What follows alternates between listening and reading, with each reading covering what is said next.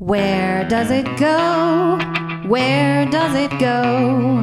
All of that cast off junk, where does it go? Welcome to Where Does It Go, a podcast about the life cycles of all kinds of things. I'm Sarah. And I'm Emily. And today is my topic, and I'm talking about where did the Palmaris longus go? Ooh. Do you know what the Palmaris longus is, Emily? I don't. Okay, cool. So, as you know, Emily, we're evolving. We are a animal on this planet, and we are evolving. Not just you and I, though sometimes it seems like it, but in general. And if you don't believe in evolution, you're listening to us. I don't know why. You must be hate listening to us. You should go listen to the Where Did Other Homo Sapiens or Where Did Other Hominids Go episode. And exactly. You'll change your mind. Either way, we got your listen. Anyway. So the Palmaris longus is a muscle that, interestingly, some of us have and some of us don't have and some of us kind of have. First of all, to see if you have it, you're going to stretch your arm out in front of you with your palm up. You're going to touch your thumb to your pinky and then flex your hand towards you slightly. So in the midline of your wrist, you might see a muscle sticking up. Yep. And then do it on the other hand. So I have it on my left hand distinctly and a lot less distinct on my right hand. Same here. So I have a Palmaris longus, as far as I can tell, on my left side, but not on my right. So that's interesting that you also have the same thing. So it's very distinct on my left hand. I don't seem to think that I have it on my right. I can definitely see where the vein is right there, but I'm not entirely sure there is a Palmaris longus there. But anyway, this is okay. Some people have it, some people don't. Some people have it only on one side. It's totally normal. And interestingly, this is actually a scrap part. We don't actually need this muscle. So surgeons will actually use it to replace snap tendons and for cosmetic surgery. So they will actually go and harvest that, the tendon at the bottom of this muscle, and actually use it in other places. So we've just got a scrap muscle because we don't need it. And there's a range between like who they think has it, who they don't. The range was kind of high in some places where I looked. It was between 6 and 25%, which is a garbage percentage. That's a ton of people. But then I saw other things was like about 15% of people do not have the Palmaris longus. So it's pointed to as one of those things as evidence that humans are still evolving, which is why I mentioned evolution earlier. We're changing over time. We just don't need the Palmaris longus for wrist flexion. If you don't know much about the muscles in the forearm, it stretches from the humerus near the elbow, comes down and around to the wrist, and then attaches to your palm, to a muscle in your palm. Okay. It's long and thin in us humans. It doesn't have a very big muscle belly, which is like so it suggests that we don't really need it for flexion or for arm strength. So our early primate ancestors probably needed this muscle for wrist flexion, like orangutans seem to have a very strong Palmaris longus or Palmaris longus like muscle. They spend a lot of the time in trees, and our closer cousins, the chimps and bonobos, they spend a lot more time upright. So they don't seem to use it much either, and there's a smaller. Now, lemurs definitely use this, and lemurs spend all their time in the trees and above the tree line just because that's where they live. Unless they're riding around on tortoises at the Museum of Life and Science in Durham. This is true. But otherwise, they are in the trees. So a Brazilian study found that there was a lot of variation genetically among people with people who had the Palmaris longus and people who didn't. So two parents that had bilateral, which means both arms had the palmaris longus. They could have a kid without a palmaris longus. They could have a kid that has a unilateral palmaris longus where it's only on one side. They couldn't find much genetically. It just seems to either be attached to some other genes, or it's something else that we haven't considered. But this is just one of a few kind of vestigial or parts that we don't really use anymore, but they're evidence of our evolution. There's an example of like the wisdom teeth. I don't know if you ever had wisdom teeth, Emily. Yes, I did. Yeah, I did too. I had to have mine cut out. And that is just, we think our jaws became smaller as our diets changed. And I think they're the 32nd teeth is what they're called. I don't remember. Okay. I don't remember.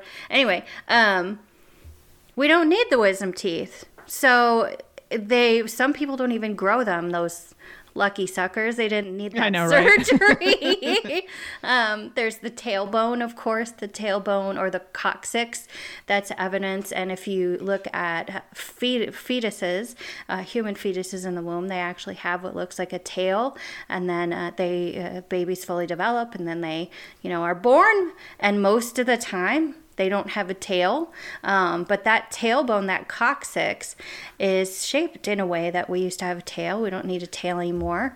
Interestingly, some people have stronger ear muscles. So there's a bunch of muscles on your head that suggests that at some point we could wiggle our ears. Some people can actually wiggle their ears. I can wiggle my ears. You can? Yes. I can't even figure out those muscles. I'm I don't even know what that is. I can wiggle my ears, and I can flex muscles in my head so that it makes my ears. I guess it would be a version of like almost like you're popping your knuckles, but make a sound inside my ear. Wow. That's cool. Yeah, it's interesting. So it's like you're like a bunny. You can you can flex your ears. That's cool. Something like that. So then there's the plantar grasp reflex in babies. So when human newborns are born, this is kind of funny. You can go up to the babies. You can put your little finger in their hands because it's so cute, and they will grasp for dear life onto it. Mm-hmm. That's called the plantar grasp reflex. And as babies get older, they grow out of that. They don't have that grasp reflex anymore, and they think that is because we are, of course, related to primates. That's the group that we are in. And that was because our ancestors their babies had to grasp onto them for dear life while we were, doing whatever we were doing before we could invent papooses and baby Bjorns and stuff. Yep, exactly. Then there's the plantaris muscle, the plantaris plantaris. I don't know. It's like the counterpart to the palmaris longus in the leg, and it's the same thing. It's there. Mm-hmm. It seems to be important for, our ancestors or lemurs or, animals basically that need to grasp things with their feet, that use their feet more for grasping. That's something that we don't need, but it's still there. So again, where are our palmaris longuses going? We're all evolving away from them. They aren't needed. We don't need them. Yeah, they're not important for wrist flexion at all. If surgeons remove them, if they harvest that tendon, it just goes away, and it moves somewhere else in your body, and your grip isn't really changed.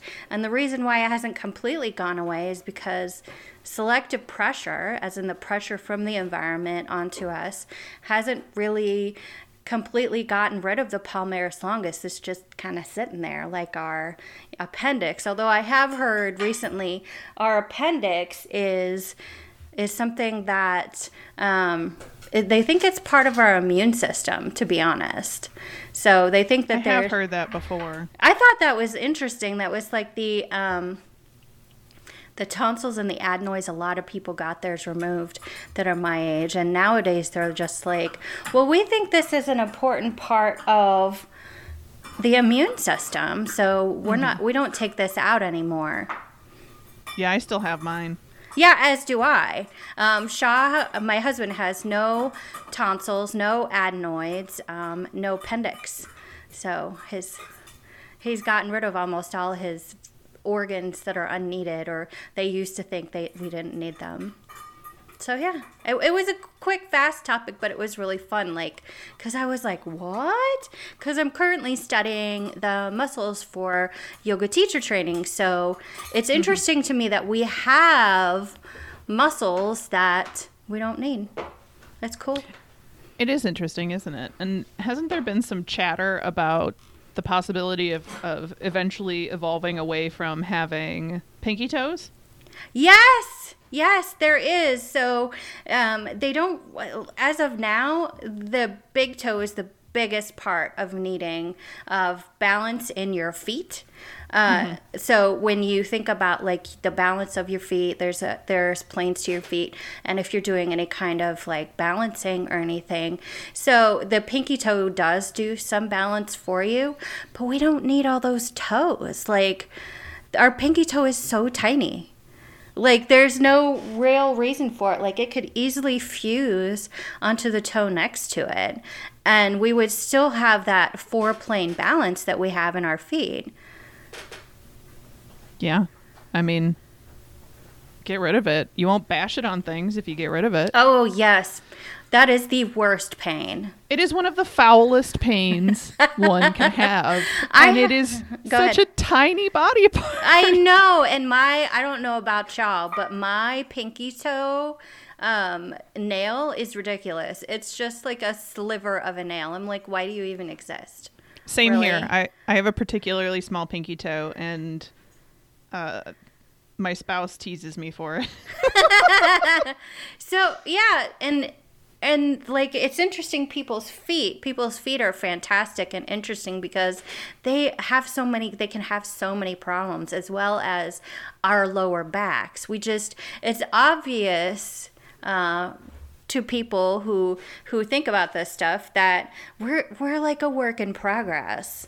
We definitely have stuff going on with us. Like, our feet have all these problems. People can have fallen arches. We obviously evolved from animals that needed their toes. Why do we even have toes? Like, obviously our big toe is important, but as far as like balance, we don't really need anything but our big toe, and then like we could just have fused toes and that would be fine. Like, as long as we had like live long and prosper kind of thing going on with our feet, that would be fine. Or like webbed toes. That'd be handy. Exactly. Oh God, I'd love to have webbed toes. I love swimming. Yeah, see, useful. Exactly. Versus a pinky toe that you just smash against things.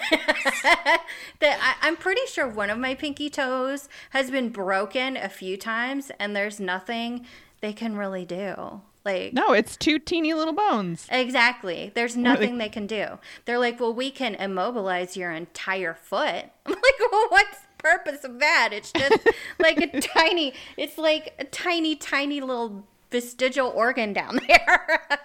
Yep, exactly. Yeah. Can you pick up things with your feet? Yes. As can I, but my pinky toe is useless. Like, it's not involved in any of the action.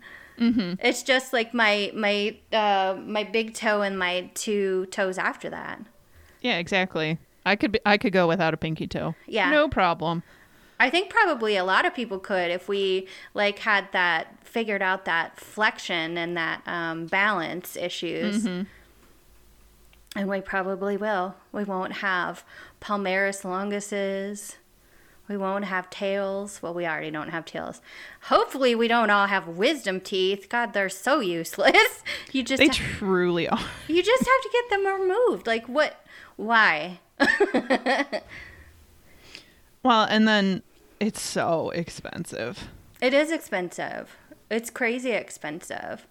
That is kind of neat that you can use the palmaris longus for other tendon replacement, because I know healing tendons can be extremely difficult, and who knows how synthetic tendons operate. So Yeah, it's kind of nice that we got a little spare parts just sort of riding around with us. yeah, we grow our own scrap parts. It would be cool if we could do that for other things, like if you needed a new organ. And of course, when I was growing up, that was always like the sci-fi thing, was like we were going to totally grow our own organs out of our own DNA, and then we wouldn't reject organs, and then people wouldn't have to, donate organs, etc. Well, and then that brings up the whole, like, a whole other person raised to be an organ farm for you, and then, like, mice with ears on their backs and stuff. Oh, mice with ears. Can they hear out of those? I've always wondered. I don't know. I don't know if it is connected to a nerve that would operate with their brain. Yeah, I kind of doubt it. I bet Yeah. it's just the cartilage and the skin. Yeah. And recently I heard that they could actually like 3D print skin or something like that. Wow. I don't know if I made that up or like that's how I misread it. I see no reason why they couldn't, especially like skin is a complex organ, but it's the type of thing where if you could print something that would enable a graft, your body is inclined to grow new skin. So it might even just facilitate healing or something like that. And a friend of mine told me that if you, this person is trans, she told me that if you know someone with large scars on their forearms, and they are trans, it is possible that that is the skin that they use to make a penis for them, which I found fascinating. I was like, really? Yeah, utilizing different parts that exist for other parts is a not uncommon component of sort of changing yourself or working medically with medical personnel to change yourself to better fit your understanding of yourself as a trans person. So I'm glad they figured that out. That's amazing. So it's amazing our body's ability to heal and our body's ability to change. It's pretty cool. it is. And that's it. I don't have anything else. I don't know enough about the body. When I was in college, I had to argue. The professor would provide groups with a topic, and you could argue pro or con, and you didn't have to tell the professor beforehand, but then he would debate your group, and he would take either side. So if you went pro or con, he would just take the opposite side, whatever it was, which was a pretty fascinating exercise for him to be capable of completing. But and our group got assigned face transplants. Now you got to remember that this was like 16 or 17 years ago, and a lot of this technology was pretty paltry at the time, and it has been like radically changed over what I consider a short period of time. Thank goodness. It's great. It's awesome. But we actually took the con because we wanted to push for more utilization of either synthetic skin or smaller scale surgeries. Not that we didn't want people to like have a new face, but because both face transplants and the synthetic skin using different pieces of skin, now we're 3D printing skin, can come up. It's pretty amazing what can be done with a shocking degree of success. Yeah, it's just this stuff that's changed in my lifetime, and of course, as I get older, I don't think I'm old, but it's just amazing. 85 is old. Yeah, it's amazing to me just how much it has changed. And we look back and we're like, oh, nothing ever changes. And that is true in some places, but medical technology is so much better. And of all the times to get COVID, to have a COVID pandemic, I am so glad it didn't happen in the freaking 80s. Oh my God. As opposed to now. Oh my goodness. Well, and then, I mean, we could get into people's attitudes about who COVID actually impacts, and then their attitudes about whether or not they need to be careful, and how much worse that would have been in the 80s. Oh my, yes. Because we had a pandemic in the 80s. Yes, we did. HIV and AIDS, and it was the success of the of HIV, of the human immunodeficiency virus, was fundamentally facilitated by public policy in the United States. Absolutely. As you well know, I'm preaching to the choir with Sarah here. Mm-hmm. That would be a good topic to talk about, actually. Where did HIV go? I want to talk about Ryan White. Like, I think, I know you and I, for our generation-ish, since you're in one generation, I'm in the other, but we're not that far apart. Ryan White was a big deal. Number one, because he was in Indiana, just a little state away from me. He wasn't that far away from me.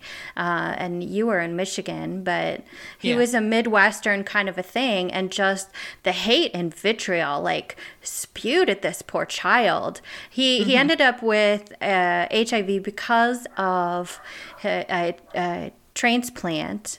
He was, I guess, I don't remember how old he was, but he was not old by any means. He was like a preteen. Yeah, and exactly. They're just, should he go to school? Should he not go to school? Everyone's going to die. And I think maybe I've mentioned this before, but just the hate and vitriol just thrown at this poor child and his family was just unbelievable. And obviously there are good people in this world, and there's lots of people that came to their aid and were just like, this is not right. But just on the national stage, not even getting into the debate, the ridiculous debate about homosexuality, just the assumption that this child had done something wrong. Yeah, the moralization of this virus and health in such a hateful way, as you put it. Yeah, hateful. It was unbelievable. So taking that and this past week's events and Trump not helping anything earlier by calling coronavirus the Kung flu. Just how people react to stuff like that. It's just, even though all that is still a thing, people can still be hateful and ill-informed and uneducated and ignorant. I would still rather have the coronavirus pandemic now than in the 80s. Yes. That was my point. I took a long way to get there, but I made it. It's okay. I took us on a fine detour through HIV and AIDS. Just not exactly a small topic. No, not at all. I think that it deserves its own episode, definitely. Yeah. Maybe we could do two sides of it. Maybe we could I don't wonder if there's which month. We could do a month of it if we wanted to. Of HIV AIDS and different. Yeah, because I've wanted to talk about PrEP before, and where the ability to contract HIV comes or goes when you are utilizing PrEP in order to prevent acquisition. I guarantee that's not the right word, but it's the word I'm using. Yeah, PrEP is amazing. It's such a good thing. As far as I understand it, and of course I need to be more educated about it, I am I'm a very privileged person in that I live in I live in a straight relationship, as a seemingly straight relationship. So I don't really have the personal knowledge of being a gay male or a sex worker or anything like that, to know about PrEP and worrying about getting PrEP, because I'm in a monogamous relationship, and I have been for 20 years, but it's definitely such a good thing for people to not have to worry if you're going to die. I don't like calling scientific achievements miracles, but I think on the social scale, and from the way that HIV and AIDS has been utilized as a cudgel socially for so long, it feels like a miracle. Yeah. I guess I feel like I wish that people weren't so, I guess, ignorant that they require miracles to be non-technical in order to be considered miracles. Mm-hmm.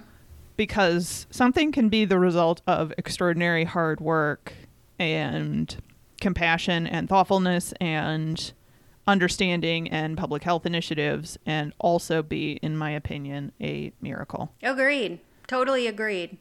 But a lot of people don't think that way. So just because it's just because it is a miracle does not mean there wasn't science and hard work and love and dedication put into it, in my opinion. Yeah, I mean, it's its own kind of magic if you think about it. Absolutely. I agree totally. Because it's a manifestation. Of hard work, yes. Now I'm taking us on a detour through magic. I love this. This is so good. We should do a month of like magical systems too, and where they go. Oh, yeah. I agree. That would be fun. Okay, I'm going to stop detouring us because we could talk about a whole lot of things. And we will. Don't worry. Keep tuned. Yeah, stay tuned. We're going to talk about how horrible America did, in particular, with HIV and AIDS. And we'll talk about magic. Yes. And trickle down economics. December is HIV AIDS Awareness Month. I don't want to wait till December. Yeah, no, it's a good thing to talk about now because people a little older than me, a little bit older than me, because, I mean, I was a teenager around that time. I was, preteen into teenager, and it was a big deal. It was a huge deal. I don't know if you ever knew anyone that had HIV or AIDS in high school. To my knowledge, no, but that's also to my knowledge, so that doesn't mean I didn't know anybody. So I did, and she, there was a lot of gossip around it, and as far as I know, she's still alive, which is great. Excellent. Yeah, but yeah, there was a lot of gossip around how promiscuous she was. It was ridiculous and stupid. Basically slut shaming this poor person. I have no idea how she contracted it. It's none of my business. Yeah, I mean, it could be any kind of thing, moral, immoral, neither of it matters, and morality is fake anyway. So. Yeah, exactly. It's none of our business, and it's bad that she got it. But she's still alive as far as I know, so that's good. Excellent. And hopefully, because of PrEP, she can have a relatively normal life, and she has access to medication. Yeah. Let's make viruses a thing of the past, I think. That'd be great. Oh, that would be nice. Yeah. Or we just get it. So it's like Star Trek future where they're like, Beverly Crusher was like, this died out years ago. Why y'all have it? Or don't they go back to the past in that movie about San Francisco where they save the whale and then Bones is like, kidney problems. Yeah, he's so pissed off about it. He's like, what in the world are you people doing? Why? This doesn't have to kill you. Yeah, that's awesome. Yeah, there's been a few, I think it's not holodeck episodes, but episodes of TNG. By the way, I'm rewatching all of TNG with my dog. So over our little hiatus we had, I adopted a 2-year-old rat terrier, and she's completely ridiculous. And she loves the sound of Jean-Luc Picard's voice. Don't we all? So we've been rewatching Star Trek, The Next Generation, and I've already seen it before, but yeah, there's this episode, I think they go back in time and Beverly Crusher's with them, and she's just pissed. She's like, this is just so antiquated. Why did we ever not know this? Or I don't remember because I kind of binge watched them while I'm doing other stuff. Yeah. But regardless, yes. I want to get to the Star Trek future where coronavirus will be like, what the hell?